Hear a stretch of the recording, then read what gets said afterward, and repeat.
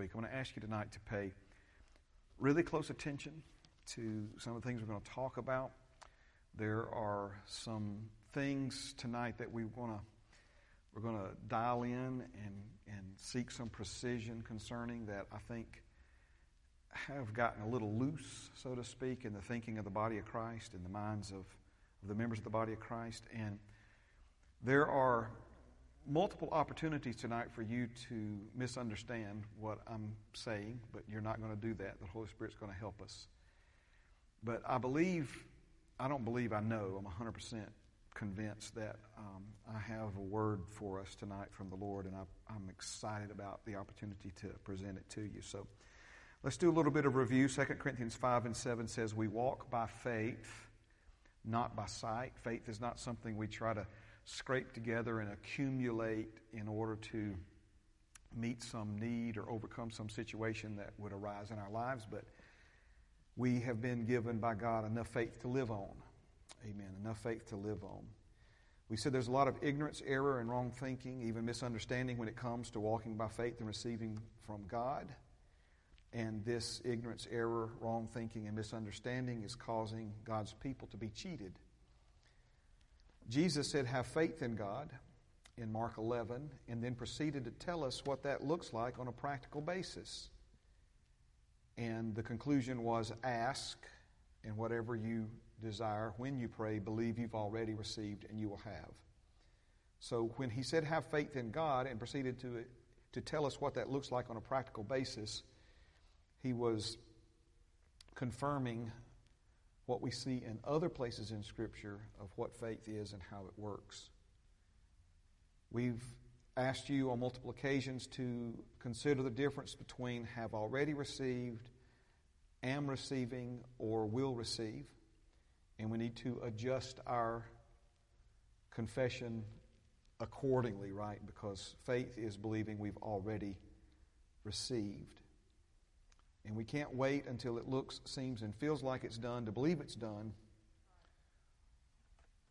Right? Because if we do that, we'll never receive by faith. Okay.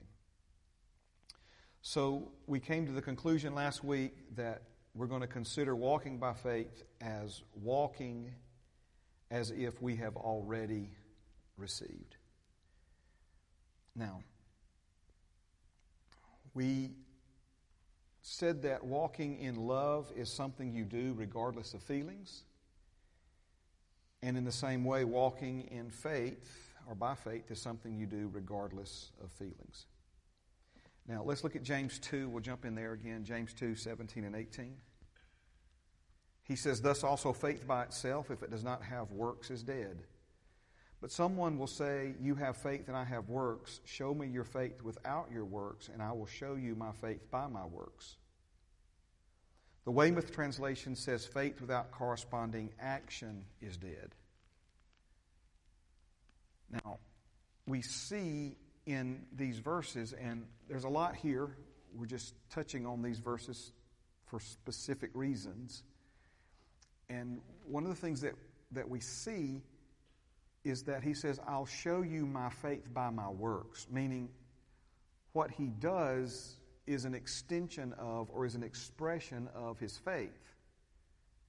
So which comes first? Not the chicken or the egg. Which comes first? The works or the faith? Well, the faith comes first, and then the works are done in accordance to, in agreement with, based upon something that we've already believed and laid hold of internally. So we see this same pattern throughout Scripture, but here is a classic verse that supports this.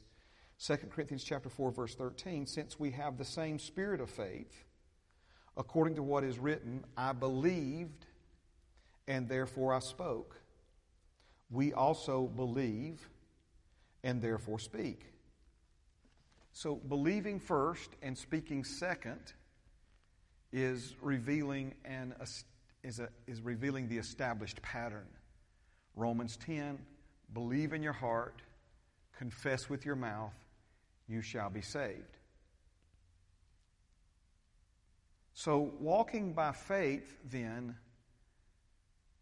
could be understood as bringing your thoughts, words, and actions into agreement with what you have already, what you believe, rather, you've already received. And so this is what I want us to build on tonight.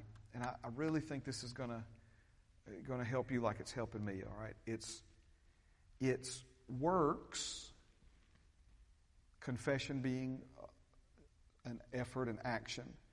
It's works because of faith, not as, or we could even say never as, a substitute for faith or as an effort to compensate for doubt.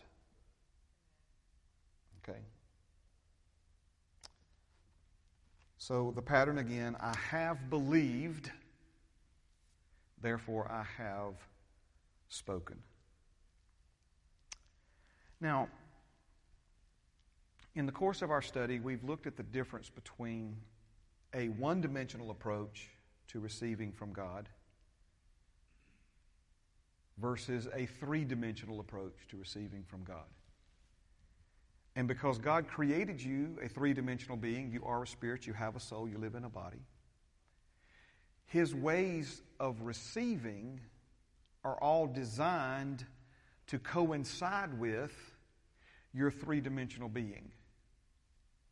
The problem that a lot of people have in the body of Christ is they don't understand or think of themselves as a three-dimensional being. They see themselves and think of themselves as a one-dimensional being, and they try to use what they understand about one-dimensional receiving to receive from God, who, again, is dealing with us on a three-dimensional level. And so this is something we've covered already. I'm not going to spend a lot of time here. But we've said a one-dimensional approach to receiving has trained us to rely on visual confirmation. Right? So under a one-dimensional approach to receiving from people or what have you, we don't believe we have received until we hold it in our hand. That's one-dimensional approach. Amen? Y'all interested in this? Yeah, okay. All right. So that's a one-dimensional approach, and it relies upon, or has trained us to rely upon, a visual confirmation. Another way of saying that is, I'll believe it when I see it. Okay? Well, a three-dimensional approach believes you've already received before you see it, and faith, believing you've already received things done, is the evidence of things that you don't see yet, you don't have visual confirmation for yet. If it was immediately visible, we wouldn't need faith. If there weren't a contradiction between what we see and what we believe we've already received, there would be no need for faith. Faith believes what it doesn't yet see with the physical eyes. Now, here we go down a related but a new pathway. So, one more time, a one-dimensional approach to receiving has trained us to rely on visual confirmation. A one-dimensional approach to receiving has also trained us to work harder when results aren't coming fast enough.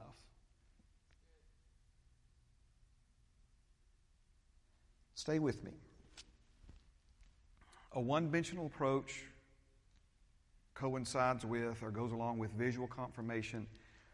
And I'm trying to say this to you so that it'll register. The words may be a bit cumbersome, but we're talking about visual confirmation, and then we're talking about works, things that we do, compensation. We're trying to compensate for. By works compensation, we mean trying to compensate for weak and wavering faith with human effort and willpower. Works compensation is trying to substitute more fleshly effort for a lack of genuine faith and trust in God.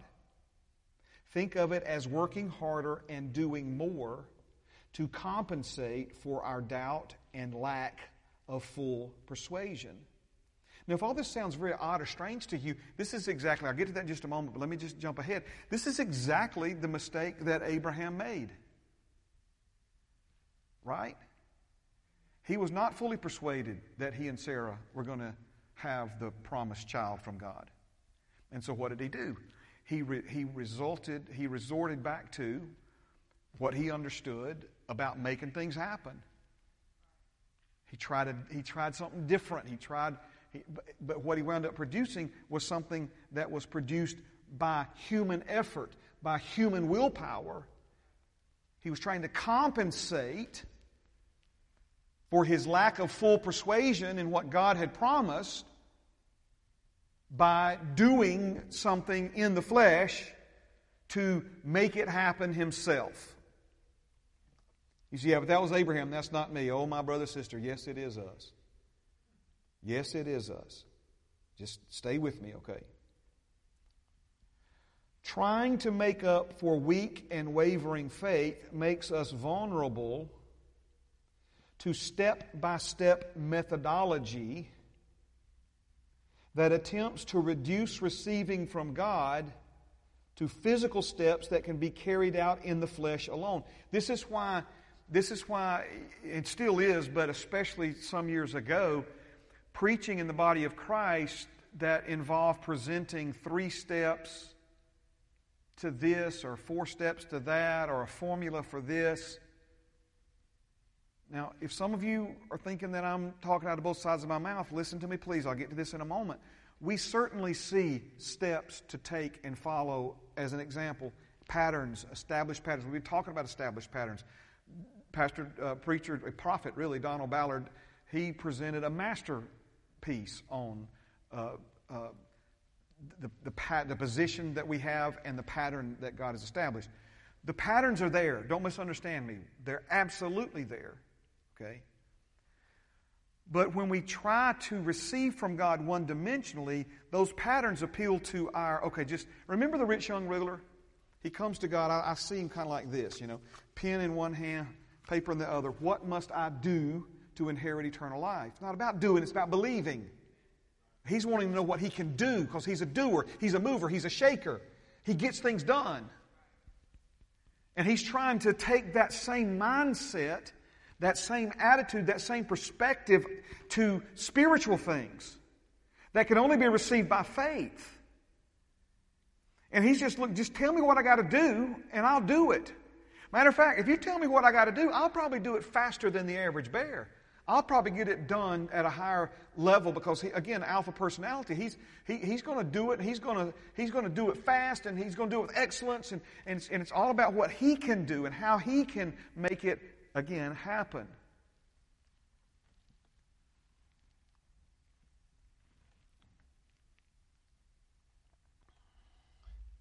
Trying to make up for weak and wavering faith makes us vulnerable then to this step-by-step methodology. This effort to reduce receiving from God to physical steps that can be carried out in the flesh alone. I even put this in my notes. You need to listen really close to this message because there's potential for confusion here, and a lot of God's people are confused when it comes to this part of receiving from God by faith. Now, we're going to go in John chapter 6 here in just a moment, but let me give you a little preview. In John 6, the people asked Jesus to show them how to turn a little bit of food into a lot of food. When they ask him, what must we do in order to do the works of God? Jesus did not respond to them with a formula. He didn't respond to them with 3 easy steps or 7 processes or what have you. But instead, he revealed to them that their work, in other words, what they needed to do was believe on him whom God has sent. These people didn't want to believe on him whom God has sent, but they wanted instead to be told a list of things that they could do to make what they wanted to see happen in their lives happen. Now, believing is work. That was one of the things that we tried to emphasize last week. Believing even is a fight, if you want to get right down to it, fighting the good fight of faith. There's no such thing as effortless love, and there's no such thing as effortless faith. Faith without a corresponding action, again, is what? It's dead. So we could take a one-dimensional approach or even a three-dimensional. See, listen to me now, there's a lot of folks who understand 3 dimensions, but they're still living a flesh-first life. They're still approaching things from a flesh-first perspective. Am I right about this? So we can take this one-dimensional approach or even a three-dimensional approach, but if it's a flesh-first approach to life and living, and notice what this does. It draws us towards a work harder, try harder, do more approach to resolving the issues when the answers, to resolving issues when the answer is not do more, but what? Believe more. All right, let me see if this will help us. We're plowing, we're laying some foundation here, all right? Praying, is that important? I believe things are better when we pray and they're not when we don't, okay? Praying, confessing, fasting, seeking, studying, giving, hearing, serving, obeying, and faithfully attending are all wonderful Christian disciplines that will potentially lead to other worldly progress and results in our lives. And while all of these are extremely important and powerful, they are not a substitute for genuine faith. Now, here's the example, and this was one of the things the Holy Spirit told me to present it to you this way, showed me to present it to you this way, and we've already done it a couple times last week and now here once this week already, is there's no such thing as effortless love, and there's no such thing as effortless faith. 1 Corinthians chapter 13 and verse 3 says that I can give all of my goods to feed the poor and my body to be burned, but these efforts and actions are no substitute for genuine love. Is that not what he says? And though I bestow all my goods to feed the poor, and though I give my body to be burned, but have not love, it profits me nothing. We're thinking, what in the world? Somebody that does this must be somebody who has not. Again, he's saying that someone can do all of these things and not have genuine love. In other words, they have different motives. It's about their flesh. It's about how it makes them look. It's about what other people think about them because they did this.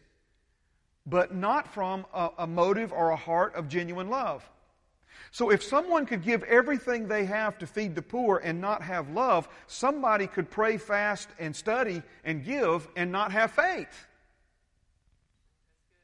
I'm not saying that these things aren't important. They absolutely are. And to make it clear, Christian disciplines consistently followed with the right heart towards God can help you grow in fellowship and faith with Him. But performed with a wrong attitude, they're nothing more than prideful religion and self-righteousness. Do I need to remind you that the men who had Jesus nailed to a cross were among the most studious, disciplined, and devoutly religious men who ever lived? Now watch this. Christian disciplines have become the Ishmael for many modern-day believers. What do I mean by that? Ishmael was the son Abraham produced by the efforts of his flesh. He then begged God to let Ishmael be an acceptable substitute for what could only be fulfilled by faith.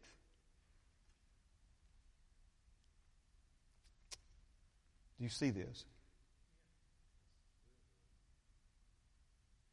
He's like, oh, Lord, just let Ishmael stand before you. What is he saying? He's like, God, can we not just call it done and move on here? Why is that? It's because at this point he was still staggering. His faith was not, he was not fully persuaded. He was staggering at God's promises. They were bigger than at this point he was able to take and run with. And so what did he do? He's going to get in the flesh, and we're going to make this thing happen. We're going to move the needle here. We're going to try harder because he was a driven man. He was a prosperous man. He was a businessman. All right, go with me now to John the 6th chapter. Praise God. John chapter 6. I have an ambitious set of notes tonight, but we'll go until the Holy Spirit says stop, and then we'll... Can you come back? Amen? All right. Now, to set this up, we're going to begin at verse number 22, but just so you'll know what's happened, in the first portion of John chapter 6 is where Jesus feeds the 5,000 men plus women and children with just a little bit of food. And I believe that there were a lot of people there that day. That was the most they had ever eaten at one sitting in their lives. And the Bible says that everybody ate until they were full to overflowing, and then they picked up 12 baskets of fragments. Okay. So these people ate big that day. And then Jesus sends the disciples on ahead, and he spends some time, telling everybody bye and answering questions and kissing babies and all the wonderful things that Jesus did, because he was just gracious and generous and kind like that. And then he spends some time with his dad, and then he walks on the sea because he's going to meet his disciples on the other side. And, of course, the sea arose and a great wind was blowing, and Jesus, had that whole encounter. And this brings us now to verse 22. On the following day, when the people who were standing on the other side of the sea saw that there was no other boat there except that one which his disciples had entered, and that Jesus had not entered the boat with his disciples, but his disciples had gone away alone. However, other boats came from Tiberias, near the place where they ate bread after the Lord had given thanks.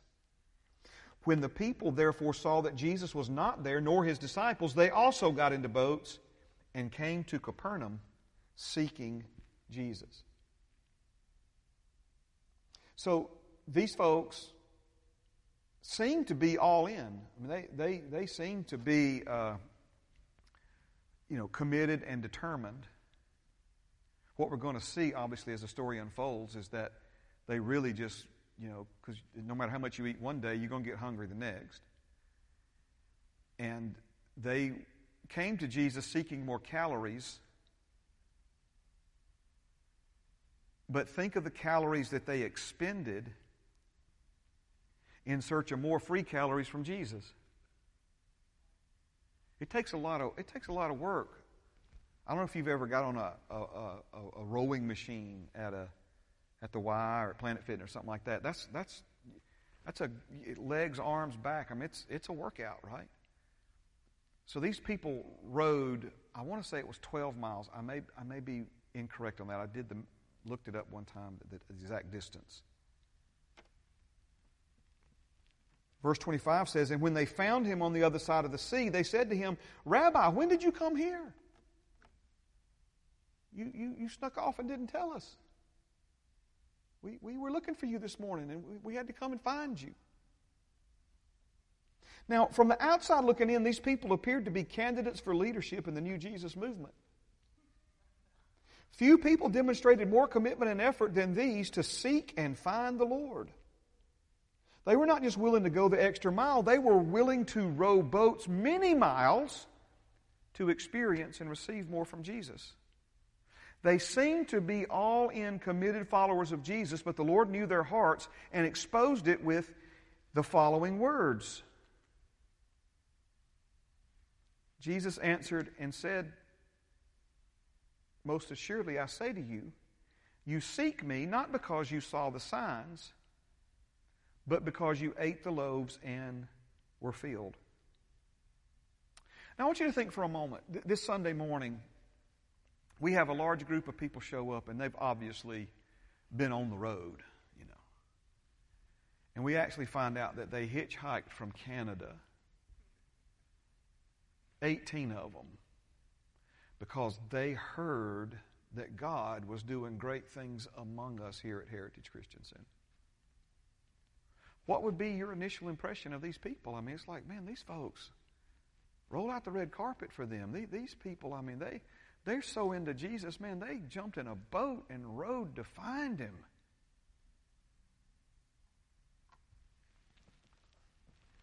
Sadly, though, like many today, they were willing to row, but they were not willing to believe. You think about that now for a minute. I've met a lot of folks that as long as it's something they can do in the flesh and therefore control themselves, they're all in. But when you try to draw them beyond a willingness to work for it or row for it, they throw up the brakes. So again, they were willing to row, but we're going to find out they're not willing to believe. This group was all in for Jesus, but only for what they could get out of Him. Now, Jesus didn't just say that they saw the miracles. What they saw, what they experienced, what their bellies were filled with was an undeniable miracle. But Jesus, pay very close attention to what Jesus said here. He didn't say, you seek me not because you saw the miracles. He said, you seek me not because you saw the signs.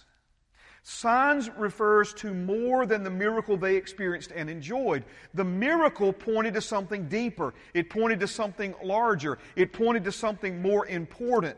They did not row miles across open water to know more about the deeper things of the Spirit or to receive God's wisdom from one who could perform such miracles. They were there for more food and hopefully to be told what they could do to perform similar miracles themselves.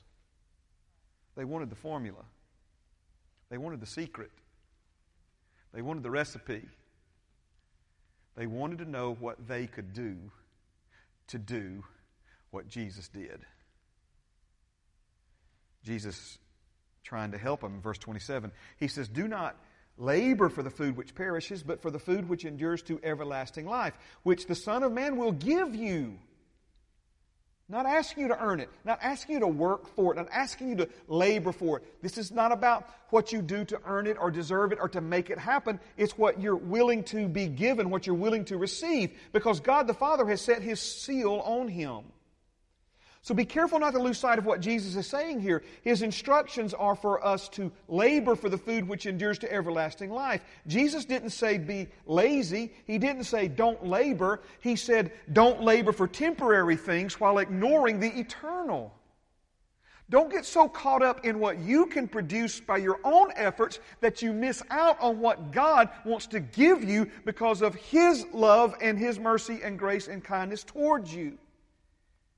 But these people were solely focused on the food that perishes, and therefore were oblivious to the food which endures to everlasting life. Now, as we move forward from here, I want you to pay close attention to the words work, do, perform, and labor. We've already seen these words either specifically used, but remember, the rowing was labor. It was energy, effort exerted towards, getting to Jesus, to get out of Jesus and from Jesus what they wanted from Him, okay? And then also remember, there is a difference between food or nourishment for the outward man compared to food or nourishment for the inward man. Jesus gave them food for their outward man in hopes of making them receptive to the food He came to give them for their inward man. Now, verse 28 really, really, really reveals their heart, and I believe where the heart of a lot of people are in the body of Christ today. Then they said to Him, "What shall we do that we may work the works of God?" What shall we do that we may work the works of God? Now, I want us to talk about this for a minute because this really is where we need some revelation, okay? So Holy Spirit's helping us. First things first. They desired to reproduce a miracle Jesus performed the day before. Right? Are they out of line? Let's get this nailed down now. Are they out of line for desiring that? Absolutely not.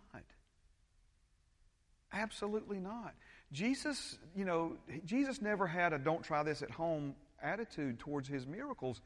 As a matter of fact, we see Him constantly, consistently inviting other people into. Remember, He went about healing the sick and casting out devils. He sent the 12 to heal the sick and cast out devils. He sent the 70 to heal the sick and cast out devils. There's a reason why there's 2 mass feedings in the Scripture. There's a reason why there's 2 storms recorded in the Scripture. There was more than likely more than that. Those are the ones we have recorded in the Scripture. And we have them recorded in the Scripture because we see the first one, Jesus demonstrated how to handle the situation. The next time, he's asleep in the boat.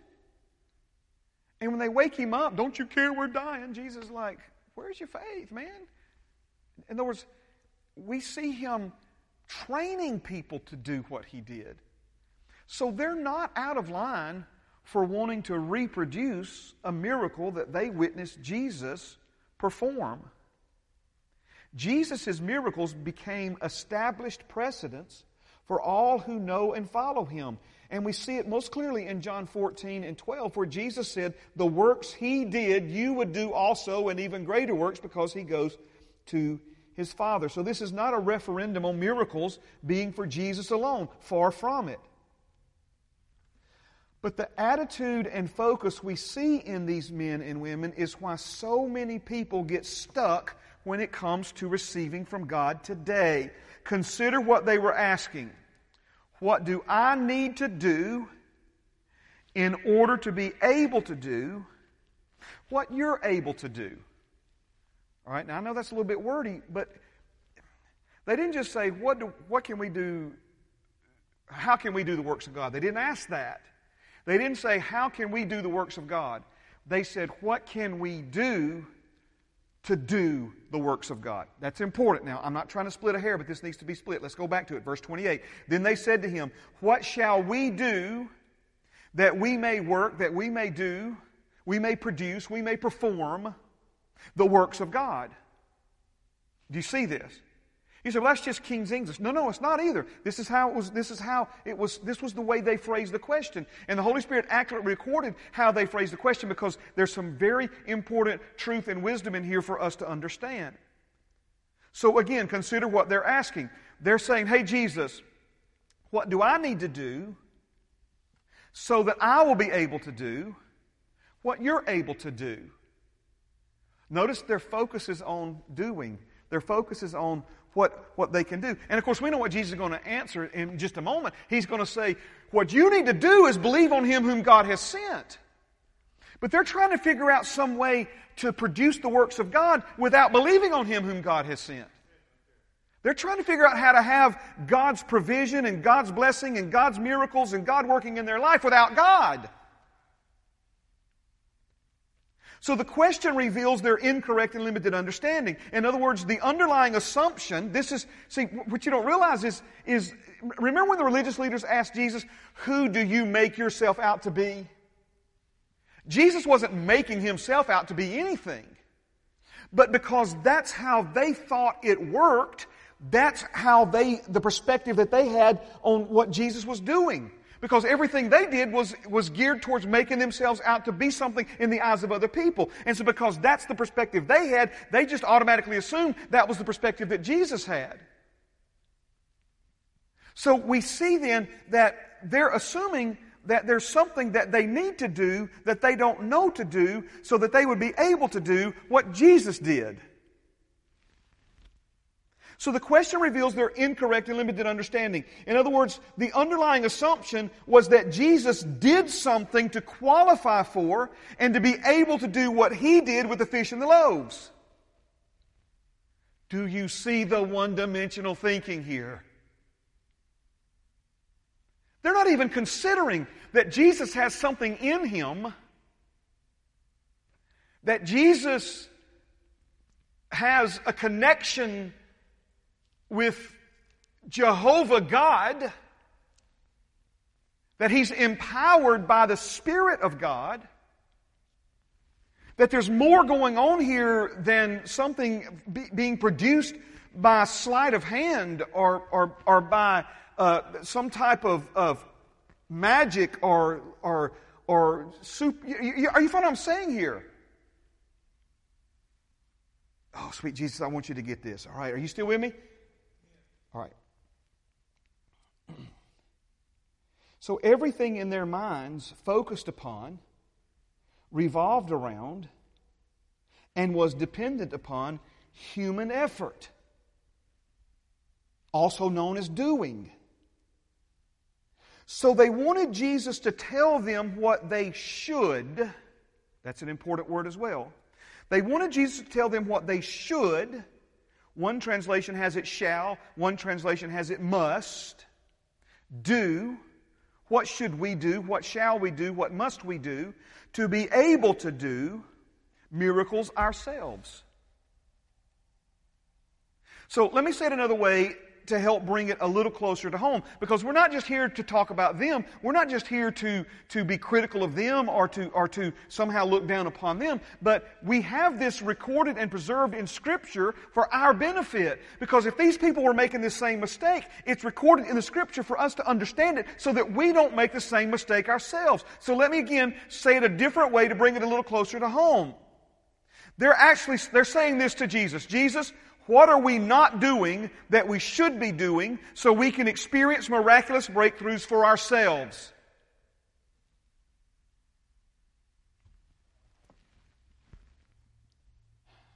Now, this is where, again, I'm asking you to hear me very carefully. Hear the Spirit and not the letter. Because how many times do we look at situations? What did I do that I shouldn't have done? What should I have done that I didn't do? When we're in crisis mode,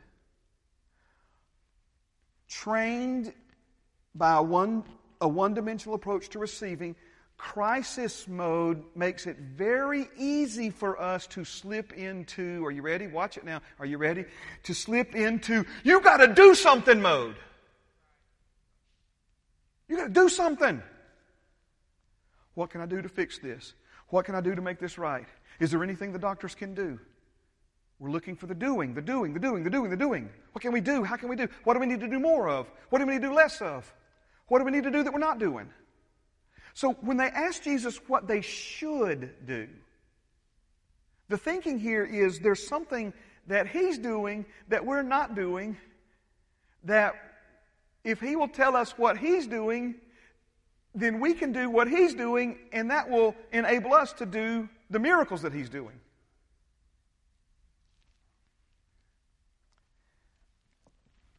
Just a little bit of a related side note. Desperation will cause people to consider options they previously refused to consider.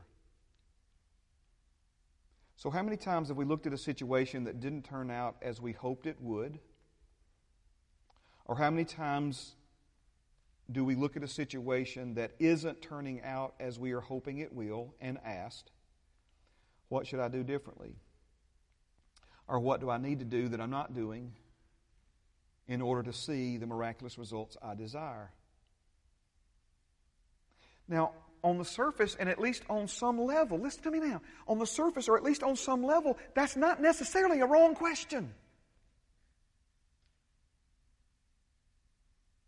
But it should never be the first question. See, it's so easy now for us to slip into. All right, let's go back to Abraham, right? Man, what am I not doing? What should I be doing that I'm not doing?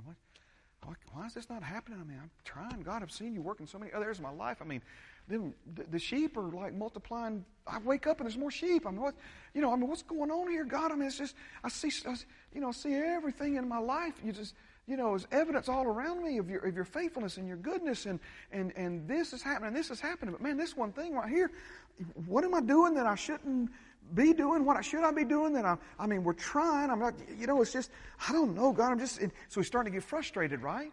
So notice what he does. He gets in desperation mode. He gets in crisis mode. We got to do something here. We got to move this thing forward here. So he's, obviously he's getting stressed about it. He's anxious about it. He's talking to Sarah about it.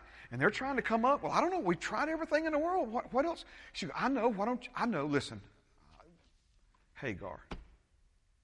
We hadn't tried Hagar yet. Hagar? What do you mean, Hagar? Why don't you see if you can have a baby with her? Are you sure, honey?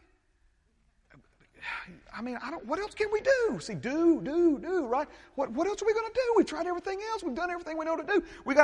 We're in desperation mode. We're in crisis mode. We got to do something. And man, the devil's just sitting back laughing because now we're trying to make something happen by our own efforts, by our own willpower that can only be fulfilled in the Spirit. You do know where Jesus is ending this whole thing, right? Many, many verses on down the line. He's going to cap it off with the flesh profits nothing. It's the Spirit that gives life. They're trying to make happen with the flesh what can only happen by the Spirit. I'm going to say it again because I think it's important. How many times I'm guilty of this. You look at a situation and you say, well, what could I have done differently? What do I need to do that I'm not doing? What do I need to do so that I can do what needs to be done? This do more, do different, do better approach to problem solving is a mindset conditioned into us by the world and reinforced by religion.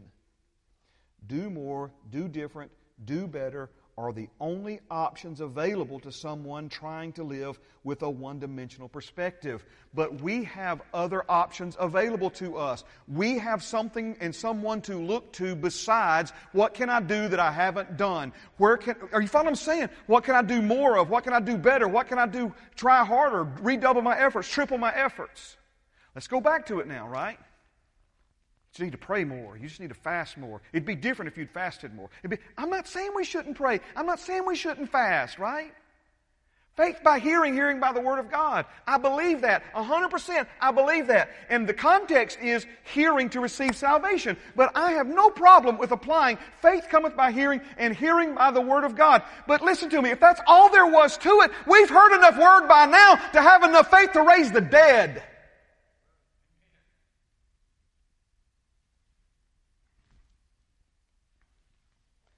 Please listen to me very closely here. There are things we need to do. Faith without works is dead. There are things the Lord will tell us to do, has commanded us to do already. Our doing is a critical piece of the comprehensive approach to receiving from God. I have preached for years that Jesus taught us the differences in the doing, and I am not contradicting that now. But doing should not be our first and certainly not our only consideration. I have believed, and therefore I have spoken. Speaking is a critical piece of receiving from God, but can never be a substitute for actually believing. Do you realize how many people get a hold of what the Bible says about a faith confession? And now they think all they have to do is say it enough times.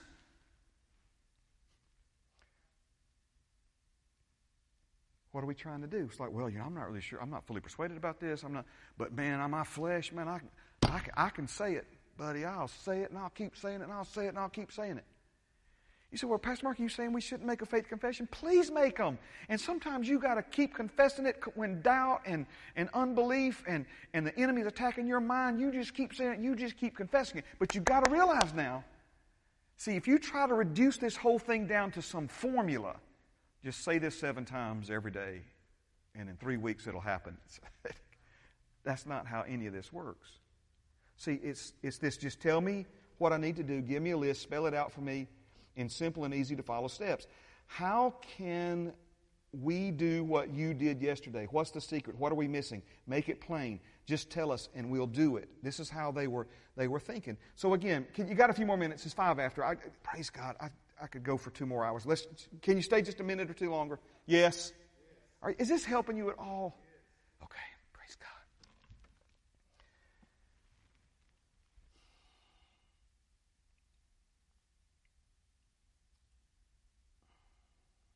I'm trying to see, because there's certain things here that I want to...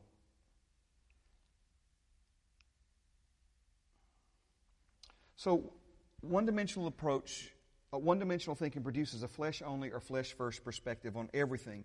A one-dimensional approach to receiving from God tries to reduce doing and experiencing miracles to a formula or 3 simple steps to follow. Again, please listen carefully. We do see an established pattern for receiving from God in the Scriptures. We are even instructed to follow in the footsteps of Abraham's faith example. But no formula or set of steps can ever take the place of genuine faith. You can have all the steps down in the right order and exactly as they are found in Scripture, but never receive from God if you're trying to substitute sound faith doing for sound faith.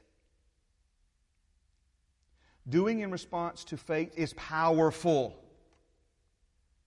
doing to compensate for a lack of faith is powerless to produce God's results in your life. Jesus answered and said to them in verse 29, "This is the work of God, that you believe in Him whom He sent." Notice it says Jesus answered and said to them. What question is Jesus answering? Stand with me tonight. What question is Jesus answering? He's answering this one. What do I need to do in order to be able to do what you're able to do? He gave them the answer. Those who believe on Jesus, that's what you need to do to be able to do what Jesus was able to do. Believe on Him whom God has sent. But they wanted to skip the believing and go straight to the doing. And we like doing because we can control doing. We like doing because doing makes sense. We like doing because doing goes along with the way we're used to living, which is living by the way things look, seem, and feel.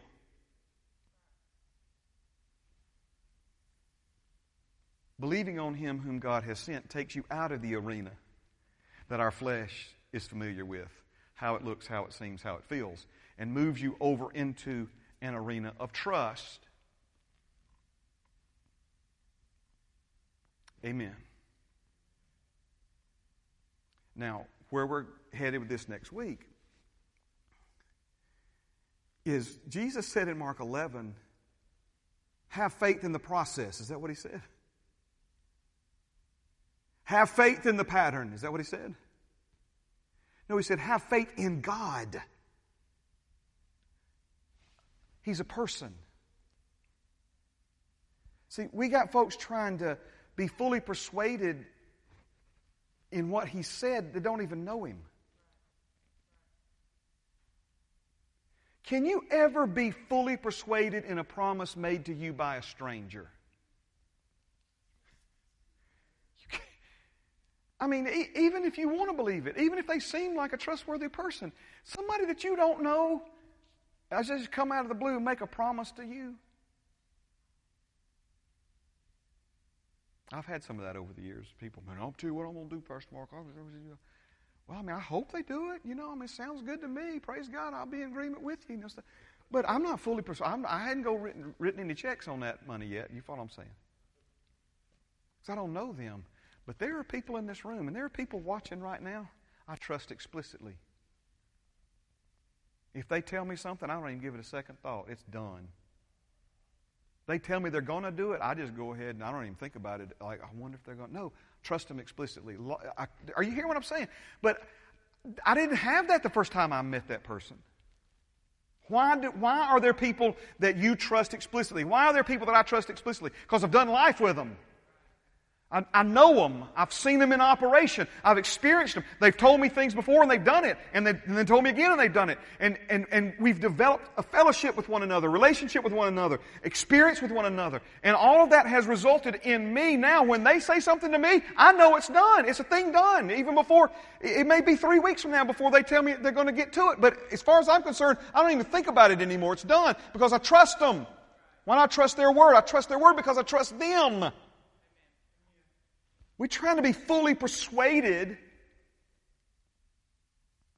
without fellowshipping and doing life with Him and getting to know Him, and that trust being developed and strengthened and established through life experience, through learning and listening.